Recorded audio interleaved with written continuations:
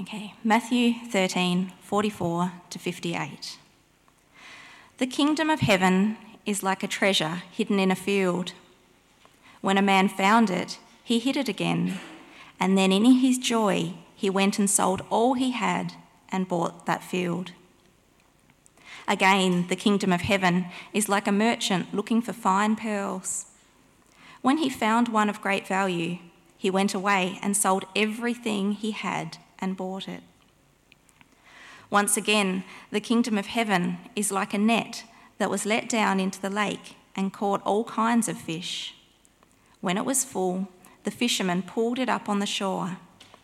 Then they sat down and collected the good fish in baskets, but threw the bad away. This is how it will be at the end of the age. The angels will come and separate the wicked from the righteous and throw them into the blazing furnace where there will be weeping and gnashing of teeth. Have you understood all these things? Jesus asked.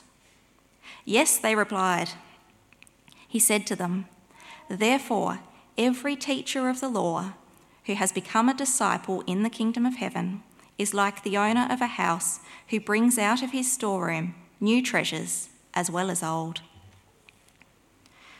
When Jesus had finished these parables, he moved on from there.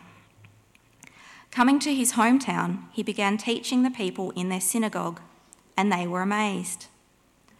Where did this man get this wisdom and these miraculous powers, they asked. Isn't this the carpenter's son? Isn't his mother's name Mary, and aren't his brothers James, Joseph, Simon and Judas? Aren't all his sisters with us? Where then did this man get all these things? And they took offence at him. But Jesus said to them, a prophet is not without honour except in his own town and in his own home. And he did not do many miracles there because of their lack of faith. Dear Lord, we just pray that you would be with us today. Thank you so much that you are with us all the time. I just pray that as we look at these parables about the value of your kingdom, how precious it is, I pray that you'd help us to see that, to see how wonderfully precious your kingdom is, and help us to love you more and desire you more. We ask for this in your name. Amen. Well, I'm going to start by telling you a little bit about my great-grandfather. I never met him. He died before I was born, although I did know his wife, my great-grandmother. She died when I was about 6, but he died before I was born. He was a really interesting person, and I've heard lots of stories about him from my grandmother. My grandmother even wrote a book about her childhood and growing up with him as her father. It's called The Master Pearler's Daughter. And my great-grandfather, his name was Louis Goldie. And I guess this is a badge of honour for an Aussie, isn't it? That on the 25th of April 1915, guess where he was? Sorry? South Pole? No? What did someone say? Gallipoli, of course. So he was there, one of the first people to land on Anzac Day, the very first Anzac Day in 1915. He served in Gallipoli for a while until he was injured, like many of them were. And then while he was recovering in England, he met my great-grandmother.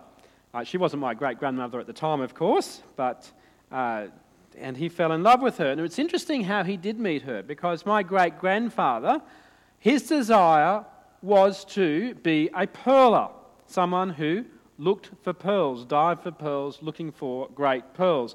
And the reason why he met my great-grandmother is because my great-great-grandfather manufactured those diving suits that they wore and went down. So he was checking out those diving suits, and lo and behold, he met his daughter, who became my great-grandmother. They married, so he was this nice upper-class English woman, and my great-grandfather took her after the war back to Australia and settled her in a place called Broome. Has anyone been to Broome? A couple of people? You've been there to Broome? What can you tell me about Broome? One word. Hot. Yes, it's very hot. Another word? Sorry? Pearls? Yes. Cable Beach, that's 2 words. Yes. Anything else? Isolated. It is incredibly isolated. It really is the Wild West, especially back then. I've been there once. I drove there. I didn't fly there. It is a long, long way. It's 220 kilometres to the nearest town of Derby to the north and 600 kilometres to the nearest town of Port Hedland to the south. It is a long way from anywhere, even today. But when my great-grandmother went there and my grandmother was born there, it was even more isolated. They didn't have sealed roads back then.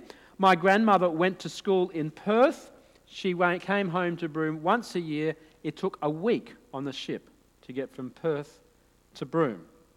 That place was isolated. As someone said, it was hot, really hot. And that was in winter. In summer, it was even hotter.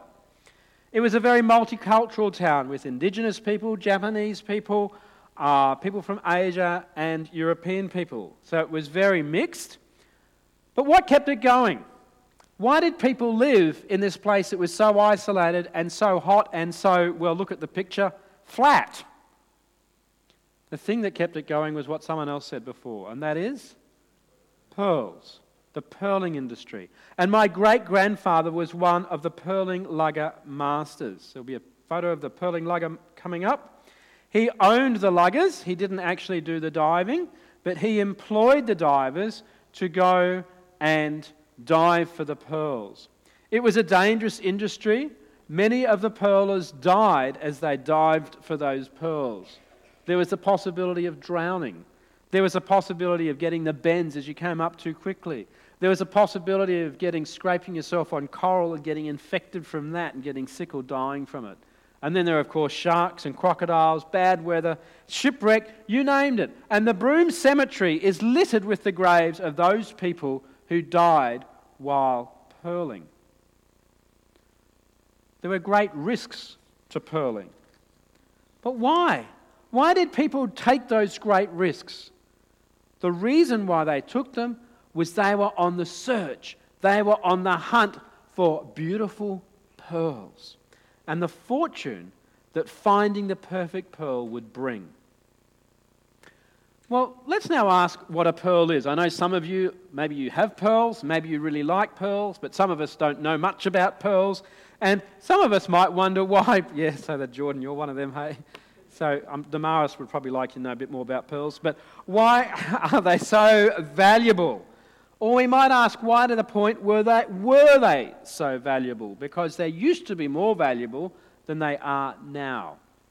Now, pearls are mollusks. They're typically oysters. They grow in mollusks. Sorry, they're not the mollusks, but they grow in them.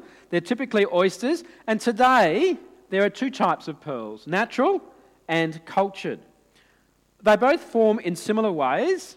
An impurity gets inside the shell of the oyster shell, and the oyster builds a protective layer of calcium carbonate to isolate that impurity, and that becomes the pearl. So today, most pearls are cultured pearls, and that means that a person, has put an impurity inside the shell. It's been introduced by somebody, and then the pearl grows around that. But that's only a recent invention. Back in the day, when my great-grandfather, was pearling, you had to wait for an impurity to occur naturally inside the shell. So that meant natural pearls are much rarer than cultured pearls, and back then there were only natural pearls. Now, to find a pearl, you actually had to dive and collect hundreds and hundreds and hundreds of oyster shells. They had to be harvested to find one with a pearl. Most of the oyster shells were just used to make shirt buttons. Back then they didn't have plastic, so they made them from shells. And so very cheap. So they had to go through hundreds and hundreds and hundreds of these shells to find what they were really looking for, and that is those pearls. And even when they found a pearl, they were of varying qualities, because some pearls were, not that great, and others were extremely valuable. But when you did find a valuable pearl, and that was much harder to find back then before cultured pearls, they were valuable.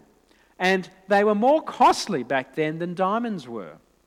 And natural pearls, even today, are still extremely valuable. Back in 2007, the auction house Christie's auctioned the Baroda pearls, which are 68 natural pearls, for $7 million. So now I understand, Jordan, why you don't want to know too much about pearls. To find the most beautiful pearls took a lot of work, a lot of risk, a lot of danger, and even death. And it was something that my great-grandfather was willing to risk in order to find the perfect pearl.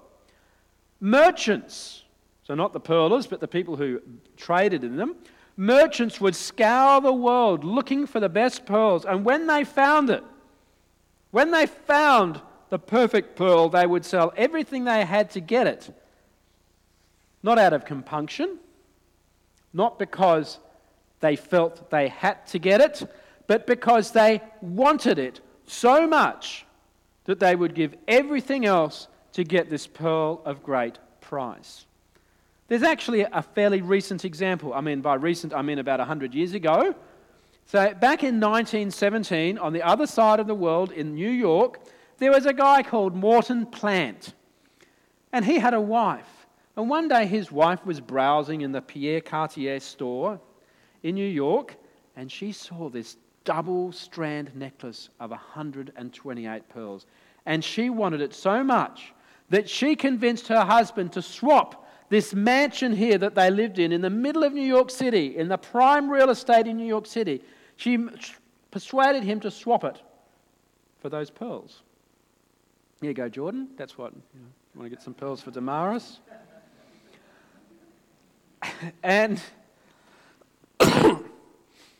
And today that shop is now the flagship store of Pierre Cartier.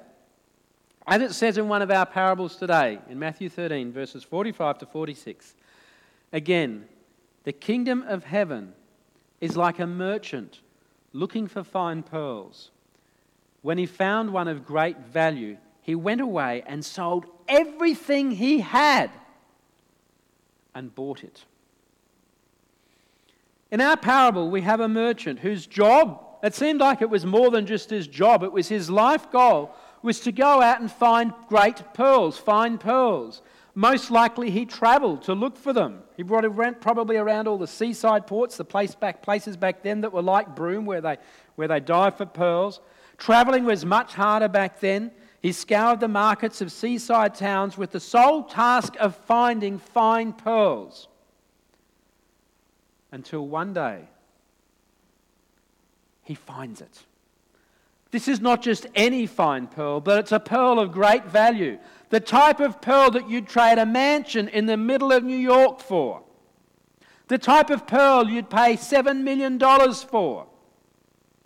Now, he didn't have that cash on him, so he sold everything he had so he could buy that pearl. And the question is, did he feel compelled somehow to sell everything he had? No. Did he feel obligated to sell everything he had? Did he feel like it was some sort of sacrifice to have to sell everything he had? No. Why did he do it? Because he wanted to do it. He willingly wanted to do it because in his eyes, this pearl was much more than everything else that he had. And Jesus says, the kingdom of heaven is like that. In Matthew, up to this point, if you read through the Gospel of Matthew, it talks about the cost of following Jesus, the cost of discipleship. We can see it with the first followers of Jesus. Back in Matthew chapter 4, verse 18 to 20, it says, as Jesus was walking beside the Sea of Galilee, he saw two brothers, Simon called Peter and his brother Andrew. They were casting a net into the lake, for they were fishermen. Come, follow me, Jesus said, and I will make you fishers of men. At once, they left their nets and followed him.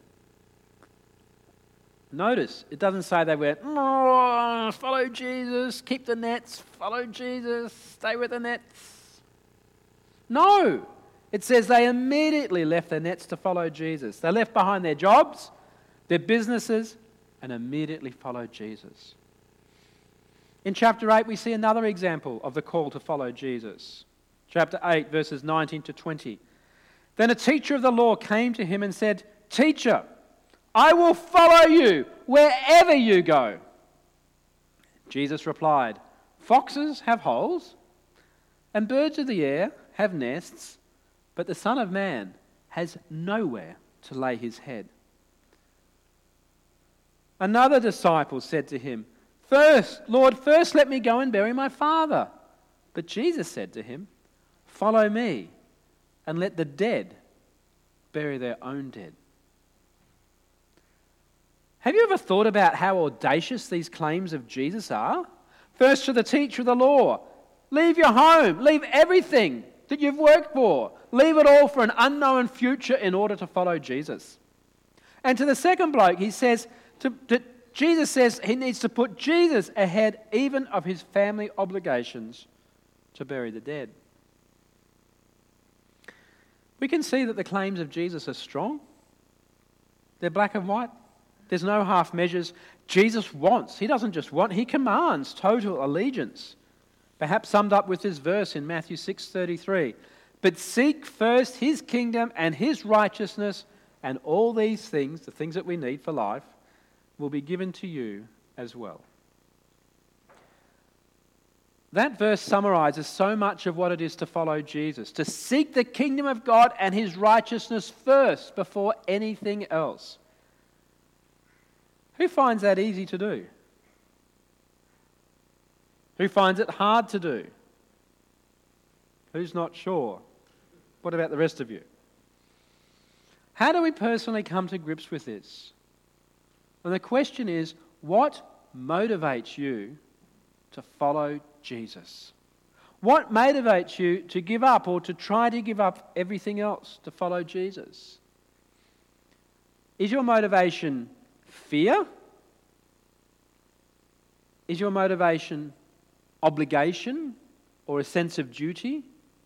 Now, there is a sense that these can be right motives. But if they are the only thing that motivates us to follow Jesus, it's always going to be a struggle to follow Jesus. You know, it's like my kids. I tell them to vacuum the house and do other household chores, which they do eventually after the third or fourth time we've asked them to do it. But you know, they don't say, "Aneshka, can you go and vacuum the house?" "Yeah, sure, Dad." Just don't get that. Do anyone get that from their kids? I'll ask you for some hints if you are. And even when they do it, it's sort of like, They only do their chores from a sense of obligation and duty, and perhaps a bit of fear of me and Marcella, and the dire threats that we issue if they don't do their chores. But if they could have their own way, the washing up, the vacuuming would wait, and doing something on the computer would come first, which is normally what happens when we're not looking. Can we be a bit like that with God? No. I think we can. We can be like that with God. We know we're supposed to put God and his righteousness first. That is doing things his way. But underneath, often, we don't really want to. The truth be told, we prefer seeking after other things. Sometimes those other things can be outright sinful things. Greed, lust, lying, laziness. But other times they can be morally neutral things. There's nothing in and of themselves that are wrong. But we do it for ourselves and not for God.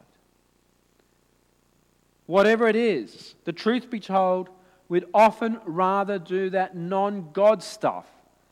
We have to try and force ourselves to do the God stuff. Who was more excited about watching the Socceroos this morning than coming to church? Maybe I shouldn't ask that. Well, it wasn't that exciting at the end. That's good. None of you watched it because you're all getting ready for here. But this parable of the pearl today is not like that.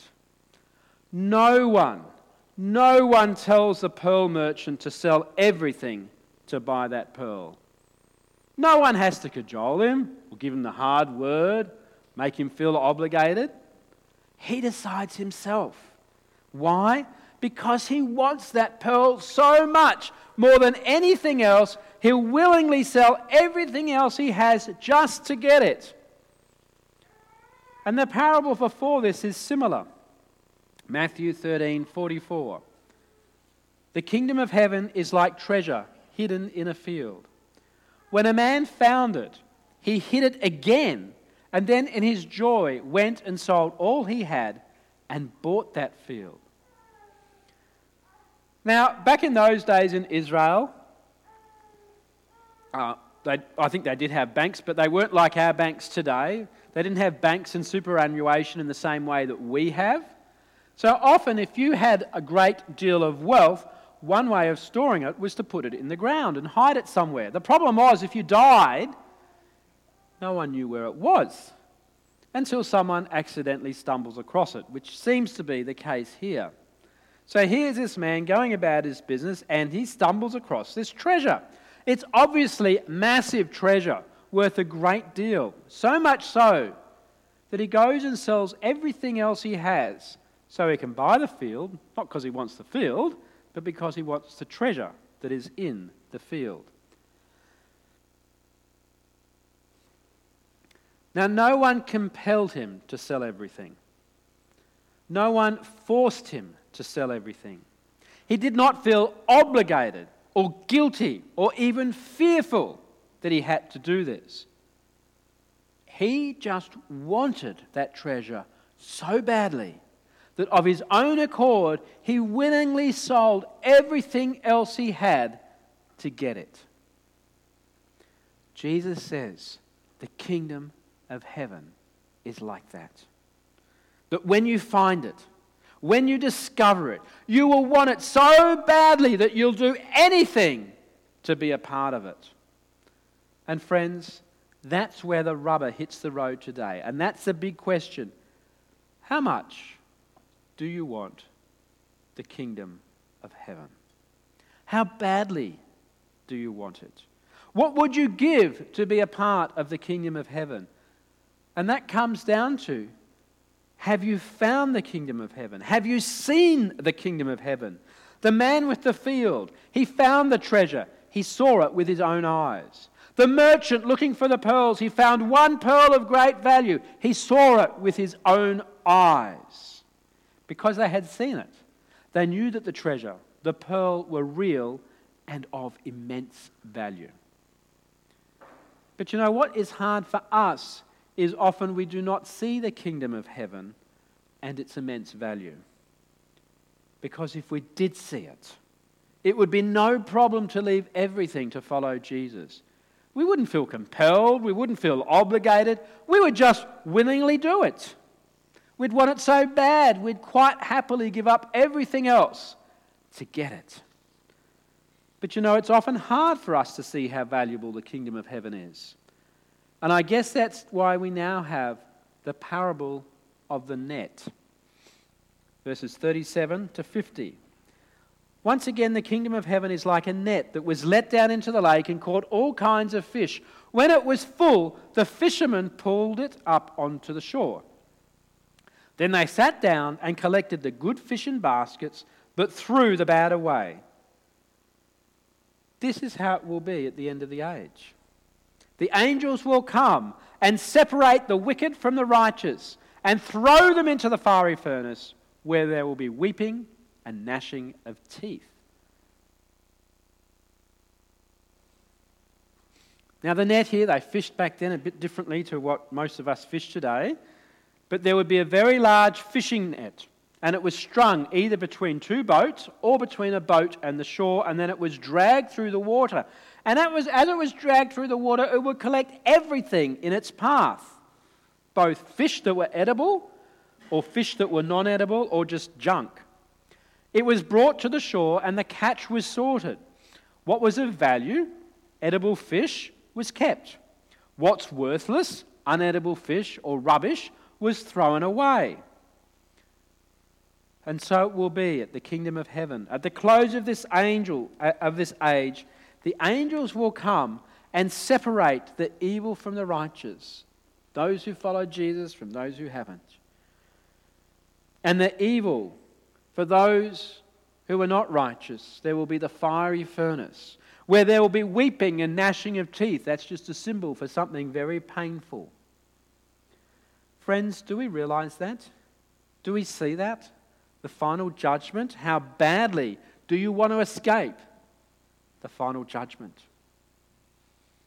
But it's not just a negative thing we're trying to avoid. There's also the positive side. How badly do you want to be righteous? That is kept forever to be with God. If we could see that, the eternal implications, no one would have to cajole us. No one would have to make us feel obligated, give us the hard word. We would willingly trade everything the world can offer to escape eternal judgment and instead have eternal life with God. Anything. But in our material world today, where the headlines are dominated by politics, wars, inflation, COVID, and of course at the moment the World Cup, probably after today it won't be dominated so much by the World Cup, but where our daily lives are dominated by our family budgets, by our work, how our kids are doing at school, can it sometimes be hard to see eternity? Who finds that? I mean, I do. Which see the everyday life. You know, in the book of Ephesians, in chapter 1, it talks about our spiritual blessings that we have in Jesus the Messiah. But the problem is that we have difficulty seeing them. We have difficulty comprehending and understanding them because you don't see them with your physical eyes. And that's why Paul prays for the Ephesians, and us too, in Ephesians 1:16 to 18. I have not stopped giving thanks for you, remembering you in my prayers. I keep asking that the God of our Lord Jesus Christ, the glorious Father, may give you the spirit of wisdom and revelation so that you may know him better. I pray also that the eyes of your heart may be enlightened. Paul prays for them to have a spirit of wisdom and revelation, that the eyes of our hearts may be enlightened, not our physical eyes, but our spiritual eyes, so that the lights in our hearts are switched on. What did Paul pray that they would be enlightened for? He says, I pray also that the eyes of your heart may be enlightened in order that you may know the hope to which he has called you, the riches of his glorious inheritance in the saints, and his incomparably great power for us who believe. Wow. Do you understand that? Do you see it? Do you get it? Going back to Matthew, to our passage today, this is the question that Jesus has asked his disciples in verse 51. He says, have you understood all these things? Jesus asked. Yes, they replied. They understood. Or perhaps at least they said they understood. But you know, not everyone did understand. Just after Jesus says these parables, he goes back to his hometown. He'd been living, when he said this parable, in a place called Capernaum, which is just on the northern shore of the Sea of Galilee. And now he's going back to Nazareth, where the end of that red arrow is. He's going back to Nazareth, where he grew up, for a quick visit, perhaps to see his family, the town where he grew up in. And look at the reception he gets there from verses 53 onwards. When Jesus had finished these parables, he moved on from there. Coming to his hometown, he began teaching the people in the synagogue, and they were amazed. Where did this man get this wisdom and these miraculous powers, they asked. Isn't this the carpenter's son? Isn't his mother's name Mary, and aren't his brothers James, Joseph, Simon and Judas? Aren't all his sisters with us? Where then did this man get all these things? And they took offense at him. But Jesus said to them, only in his hometown and in his own house is a prophet without honor. And he didn't do many miracles there because of their lack of faith. You know, sometimes familiarity breeds contempt. They didn't understand it. They just didn't get what Jesus was on about. To them, Jesus was just the kid who grew up next door and no more. And they missed it. They did not understand the kingdom of heaven. Now, what's this got to do with us? We don't come from Jesus' hometown. But I guess the question is, do you understand? Have your eyes been opened? Sometimes if you've grown up in the church or you've been around the church for a long time, we become familiar with Christianity, with the Bible. And sometimes that familiarity has blinded us to how wonderful it is. Perhaps you grew up in a Christian home, which is a wonderful thing to do. But sometimes for people who grow up in Christian homes, it can just be familiar. We go to church, we do the Christian stuff out of obligation or because it's what we feel we're supposed to do. But if you haven't seen that treasure with your own eyes, or at least your spiritual eyes, if you haven't had the eyes of your heart opened, then doing all the Christian stuff will just always seem like a chore rather than a delight. Each of us needs to ask ourselves, do I really get it? Do I see the eternal stakes? Because if you do get it, nothing else matters. Nothing else really matters except the kingdom of God. You know, I remember when I first found out about the kingdom of heaven, when it dawned on me. It was so wonderful. I really was willing to give up everything. You know, when I decided to become a Christian when I was 17, I knew that becoming a Christian would give me certain difficulties. Difficulties with my family, who at the time opposed it. Difficulties at work with my budding aviation career. Difficulties with finding a nice girl, because now I knew that I was restricted to only going out with and marrying a committed Christian girl. All others were off limits. I knew that. But I saw that pearl. I saw that treasure. And I was willing to trade all of that just to get the kingdom of heaven. You see, almost, I guess you could say, because when I became a Christian, I was a pilot. And I remember as a young Christian, I would pray to God, God, I will do anything for you. Absolutely anything that involves flying aeroplanes. That's a very dangerous thing to say. Guess what? I'm not flying aeroplanes now, only down the back. And yes, I still do like aeroplanes and sometimes wonder what it would be like if I was still flying. But then I come back to my senses and I realize that the kingdom of heaven has to come even before my passion of flying. Nothing wrong with flying, of course, but there's something wrong with anything if it comes before God. You know, and I don't regret it. I don't feel cajoled into that. It's a no-brainer to have the kingdom of heaven over everything else, including flying. Wherever you are, whatever you do, we need to put the kingdom of heaven first right where we are every day in everything we do. For all of us, every choice you make, the way you live, do you put the kingdom of heaven first? And what does that look like? Well, on one level, I often find people find it hard to give up things. Perhaps it's a pornography addiction. Perhaps it's a relationship with an unbeliever. Perhaps it's the love of money. Perhaps it's cheating on your tax or deceiving other people to maximize profits. Whatever it is, those things are hard to give up. But when you understand the kingdom of heaven, it's not a sacrifice anymore. You give it up with joy to get the kingdom of heaven. But then there are other things in our lives that aren't sinful in and of themselves, like flying, I guess. But it's a matter of priorities. Where do we put our time and our money? Is our priority our hobbies, our wealth, or our super fund? What's more important, Ford or Jesus? Or is our priority the kingdom of heaven? Or when difficulties come our way, such as serious health issues, financial difficulties, marital breakdown, even being wronged by other Christians, which is sometimes the most painful thing to happen. Do these things stop us from following Jesus? Or do we still see that priceless pearl of the kingdom of heaven? You know, for us personally, for Marcella and myself personally, this is very real. When we went as missionaries to Central Asia, there was a massive financial cost in doing so.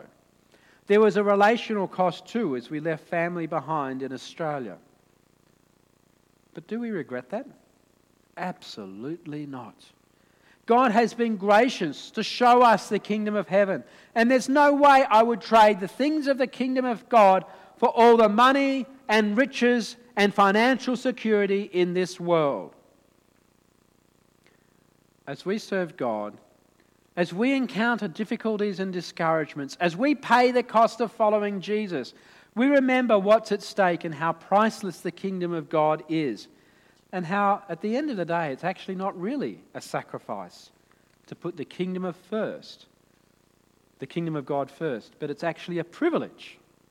It's a privilege to have the opportunity to give up everything to follow Jesus.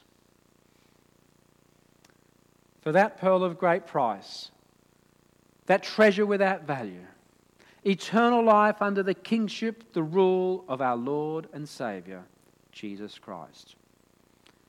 If you have not seen that treasure, felt it, touched it, really understood it, if you do not know what it is like to have your sins, your wrongdoings forgiven by God, if you have not turned away from living life your own way and turned to Jesus the Messiah, who died on the cross so that your sins, your wrongdoings could be forgiven forever, and who rose from the dead so that you could live forever, if you have not turned to him in faith, trusting in him that he is the only hope for this world, indeed much more valuable than any pearl or treasure in this world,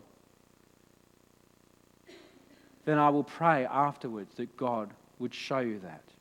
And please also do come and seek me out or Steve or one of the elders here afterwards, and we can pray together that God would show that to you. Let's pray. Dear Lord, thank you so much for your word. Thank you, Lord, for the pearl of great price, that treasure in a field, beyond value, priceless. Lord, I pray that you'd help each one of us to see that following you is so much more valuable than anything else that we have. That we would be willing to give up things, to give up our honour, to give up our reputation, to give up money if that's what's required, our job, whatever it is. For each one of us, it's different. Help us to put you first every day in life, but not out of a sense of compunction or that we feel obligated or have to, but because we can see that pearl of great price. We ask for this in your name. Amen.